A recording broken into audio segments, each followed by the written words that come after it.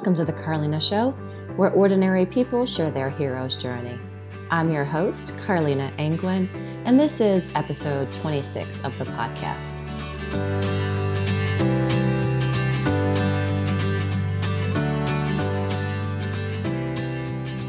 Today on the show, we have Tiffiany Portacio. Tiffiany is leaving the United States soon and moving to Paraguay, where she will serve as a Peace Corps volunteer over the next 2 years. This topic is special to me because nearly 18 years ago, I found myself at this stage in the Peace Corps journey, about to cross the threshold from my ordinary world to a world that was unfamiliar to me. Tiffiany reached out to me a year ago when she was on the fence. Should she apply to the Peace Corps or not? I invited her on the podcast recently to talk about the past year and to elaborate on her hopes, dreams, and fears of making a 2-year commitment abroad. You can visit the Carlina Show website at carlina.net to find past episodes, connect on social media, and sign up for the mailing list. Special thanks to everyone who has left a review on iTunes and subscribed on YouTube. Your reviews help others find the show. Thank you, Stephen Lorca, for video editing and production. And now I bring you Tiffiany Portacio. Because I called you because I was like on the fence. I was like, okay, should I do this? Should I not? Like, let me talk to people who've done this before. Yeah. And then it was you, along with other return Peace Corps volunteers that I spoke to, that really convinced me to go for it. And what was your hesitation back then? Do you remember? Well, it was just like, should I go to grad school or should I do Peace Corps? That was like my two options at the time. I was working full time. You know, I was adulting. I was adulting pretty hard. I had graduated back in 2016. I was working for a clinic full time, and I just kind of came into this crossroads in my life where I was like, if I don't change my life now, I feel like I'm gonna be stuck in this rut. I kind of felt like I was falling into this whole 9 to 5, and I'm making good money, but should I go to grad school? Should I, change up my life? And then the Peace Corps was always gnawing at the back of my head. So then at that point in time, I was like, okay, I think it's time for a change, like a total 180. Right. What was appealing to you about the Peace Corps back then? Back then, I think the fact that you're fully immersed in a community. I mean, I've always volunteered in my life, but it always felt like, you go volunteer for a community, then you kind of come back to your comfort bubble. You go back home, you go back to your friends, to your normal life. But I think with Peace Corps, you're fully immersed. Even when you're not working, you're still technically working, right? You're working on your language skills. You're working on making connections, on, totally working to empower community 24/7. Yeah. So I feel like the challenge was the most appealing aspect to me. Right. Yeah. Right. So tell me a little bit about your background. Are you, just where is home about for me? You? Yeah. Okay, so I'm Tiffiany. I don't know if I'm supposed to introduce myself. Oh, absolutely. I'm Tiffiany Portacio, and I am from Miami. I was born in Chicago, but then moved down to Miami at the age of 10. So that has been home, and I left Miami to go to Tampa, to USF for undergrad, and then came back to Miami for several years, and now I find myself in Chattanooga. Okay. But yeah, Miami's home, and my family's originally from Colombia, so they migrated here.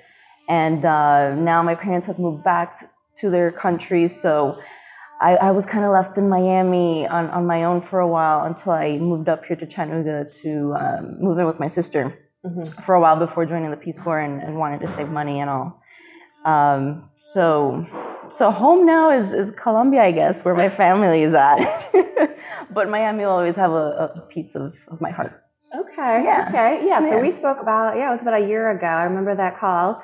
And time has flown. It has. And so now when are you leaving?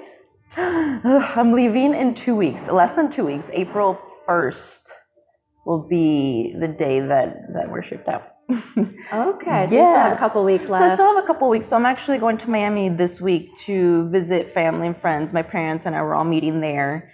And it just so happens that our staging event is in Miami. So it worked out perfectly. I still have like a week and a couple of days.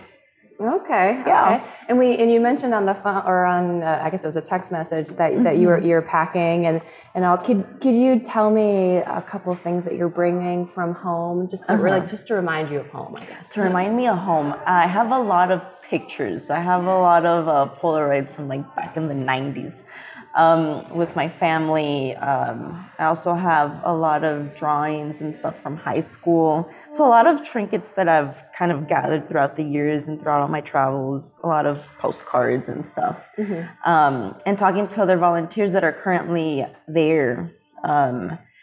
In Paraguay are saying to bring, copies of family pictures to share with your host families. So I have a bunch of pictures that I'm taking with me, especially since, I kind of do photography on the side. I really do value the meaning of pictures and carrying and capturing moments of your life that are very special. So that's the most important, kind of trinket that I'm taking.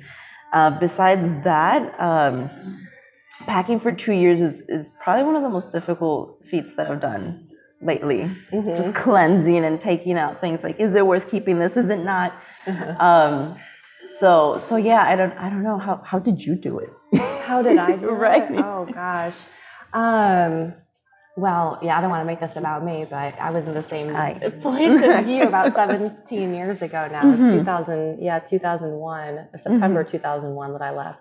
And I think I brought a lot of stuff that I probably shouldn't have. I brought like shampoo and conditioner because I thought, well, I didn't realize that they actually had shampoo and conditioner in Panama, so I could have, saved some weight. And then I remember right before I was getting ready to leave, my mom just like brought all these little angels that she had made and ornaments, and she tried to stuff every crevice of my suitcase so that I could have little memories of her. So you can give them out.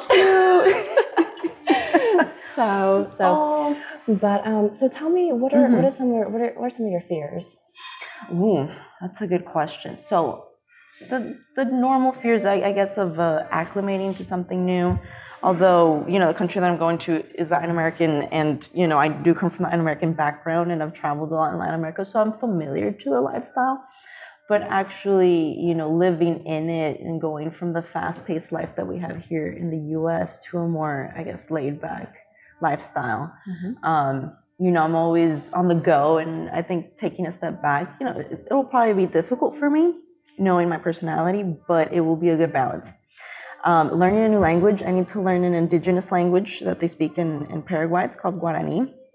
And improving my Spanish. I know my Spanish right now isn't all the best. So really going through intensive training the first 3 months and honing those skills is probably the most apprehensive. But besides that, I was actually talking to my sister about it the other day. I'm scared of what I'll miss out here, like family events or friends, or if people are going to get married, or if people are having children. You won't be there for those very special moments in people's lives, but all the people that I care for really understand that this is something that I've been wanting to pursue for a while. So, they'll understand. I think I'm just tripping myself out and overthinking, like, okay, what's going to happen in 2 years? That's a long time. But really, 2 years is kind of a blink of an eye, especially for experiences like this. So I'm kind of fearful what I'll miss out. But I think my excitement and my goals and aspirations totally outweigh those fears that I have. So yeah. And where do you see yourself in 2 years? So what would you like to say to the you 2 years from now? Oh my God, this is tripping me out. A letter to my future self. I think in 2 years I'd see myself. The idea now is to come back and probably apply for grad school and use this experience that I gathered to really narrow down a track of what is it that I want as a career. Probably apply for the Coverdale Fellowship that's provided by the Peace Corps for certain universities or partner universities, and promote the Peace Corps mission. Maybe if I like it so much, I'd probably love to extend it for another year. I know that's an option. Study abroad or go to grad school abroad or continue a career abroad.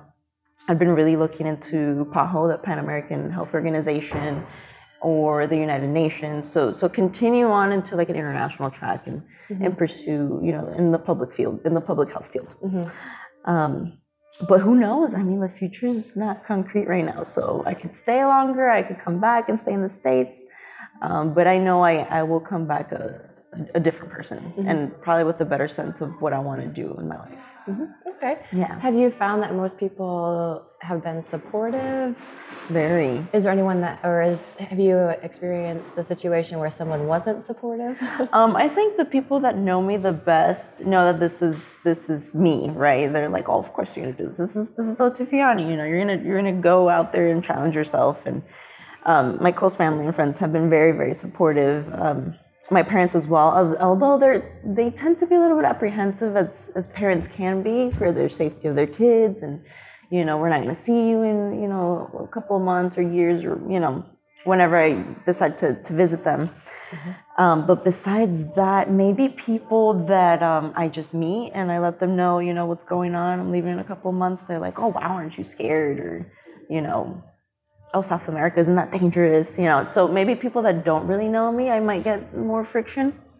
But besides that, everyone that's very close to me is very supportive. So I'm very grateful for that. I think it'd be really difficult maybe dealing with friends and family that wouldn't be supportive, that might dissuade you from even pursuing Peace Corps. So I'm very glad that I'm in the positive end of that. Okay. So you said that you are part of a Facebook group with I was telling you earlier. And... Yes, so current volunteers and current invitees, we're all in this group right now on Facebook, and it's been very supportive. I mean, all the questions that we have and all of our fears and anxieties, we all kind of share it there. Give me an example of some of the fears and anxieties that maybe other people have shared. I've seen people... Well, a lot of the language, right? They come up and they start saying, well, my Spanish is very basic, and we need to get on top of it. So we kind of give each other like resources. Someone posted the other day links to these forms or these documents that were used by previous Peace Corps volunteers in Paraguay that are all like Guarani vocabulary or translations. So that has been super, super helpful. As well as packing. People are like, what do I take? What should I not take? And previous volunteers posted links to a PDF with like a list of stores that give discounts to Peace Corps volunteers, and if you want to buy like hammocks or first aid kits or whatever you could think of, there it tells you by category and by which store gives you the discounts and stuff. So I mean, it's very supportive, and that's what I love about Peace Corps. One of the many things is that return Peace Corps volunteers, or the ones that are still there, everyone's very supportive of each other.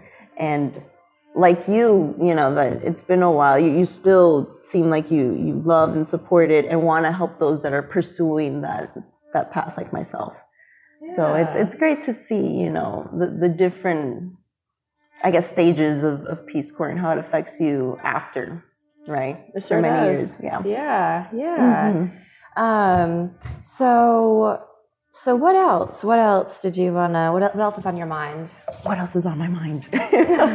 There's so many things on my mind. It's crazy. I mean, it's incredible just to see how a year ago we were talking about it and I was like so unsure, and now I'm like, this is what I have to do. I don't know why I was thinking it so much. But really, right now, I'm thinking more so of the documentation, the progress, thinking of these specific side projects that I'd want to do. And like what? I was thinking maybe doing a side project or concentrating with empowering females and building or skill building and financial literacy or microloans, and maybe, create something on the side that could be sustainable, like a program to bring in professionals and teach people about skills that they could use in the future and really empower females specifically. I was also thinking of, maybe starting some yoga classes or fitness classes. So in general, promoting healthy living. So I've been thinking of ideas on the side, but right now I think I just have to go in with an open mind and really hone down on the language skills. And then from there, think about, okay, so what projects do I want to do? First learn how to communicate and then go on with the projects. Yeah. So yeah, definitely. Well, good. Thinking about all of this. Yeah. Well, I think it would be interesting to have you back on if you come back and visit. Yes, definitely. During your service, and then also at the end of your service. Right. So yeah, we can kind of reflect on these 2 years. So yes, I know that'll be super exciting. And like I said, I mean, you could contact me via Skype, and we could do maybe something while I'm over there. Oh, I like that. Like post, training, and while I'm like in my community, and it'll be great to really document all of this. Yeah. Okay. All right. Well, is there anything else you wanted to share? I know right now, like before we meet for staging, we have this like online learning portal thing where we go and watch videos of the staff that's in Paraguay and what to expect, and current volunteers in their pimped out homes and what they do. It's like super cute, and it's very engaging. So you can kind of see what's happening and what to expect. And I thought it was really interesting, this one point that they bring up about redefining our definition of success. Because a lot of times you go in thinking like, I'm going to implement this program and I'm going to do all these things.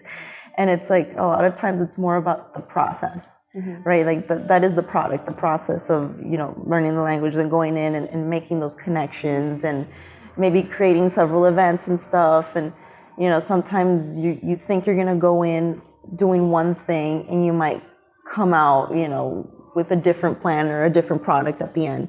So not being bummed that a certain project that you wanted to do didn't go through, but, maybe success was the fact that you were able to implement, several events, or that you were able to make great connections with community leaders, or having that one-on-one contact with somebody, or making a lot of friends, or I guess it just depends on how you redefine success, and not being that difficult on yourself, because regardless, the journey is going to be difficult, and you can't expect everything to work out, because I'm sure you have to expect the unexpected while you're in service. Yeah. So it was really nice that they kind of tell you from the beginning, like, it's going to be hard, and don't expect everything to go, smoothly. So yeah, just kind of coming to grips with that, and trying not to be like so type A, because I tried to micromanage everything. I'm like, no, I need to, kind of let things flow. Yeah. So do they tell you about anything about staging or training or anything that you can expect? Well, for staging in Miami, they kind of do give you like a brief rundown on what's going to happen. And then for the first can you give me like an example? I have to go back to emails. Okay, that's okay. But I know we're going to check in, and then, introductions and break the ice. I mean, there's going to be, I think, 2 groups meeting in Miami. It'll be my group with the community health leaders, and then the other group is community economic development, something like that. So these 2 cohorts are coming together. And then once we get to Paraguay, then there, I think the first week is like interviews to see which host families you would, mesh well with, and see where they could put you. Then language training, I think like 5 hours a day, something like that. Then doing tours of the area and where most likely you'll be stationed. I think that's briefly how it'd be, but I forgot the specifics right now. And you're a community health? Community health volunteer. So what would that mean? So that would entail working with community clinics or health posts, and I think specifically the one that I applied for was for working with youth specifically, to teach them about sexual health and STD and STI education, and teaching them about healthy living. So a lot of people end up working at organizations, let's say, to promote maternal and child health, or to educate people about chronic diseases. So it just depends on the needs of that specific community. So right now, I don't know which community I'll be in. So once I'm there and I'm, acclimating and getting to see their needs, then from there, I guess it'll be decided what niche I'll be in. Yeah. So it's exciting. Yeah. It's scary but exciting. Yeah. Yeah. Well, I'm excited for maybe mid-service catch-up and then post-service catch-up. I think it'll be super interesting to mesh all three of them and see, you know, the progress. Yeah. And thank you for having me on your podcast and thinking of me and how our, you know, our Peace Corps experiences kind of, you know, linked us up together. So this is really interesting. I'm very excited and look forward to seeing all this. Yeah, and it's been fun to get to know you and to see walk through this journey with you, even though we only see each other like every 4 months or so. I know.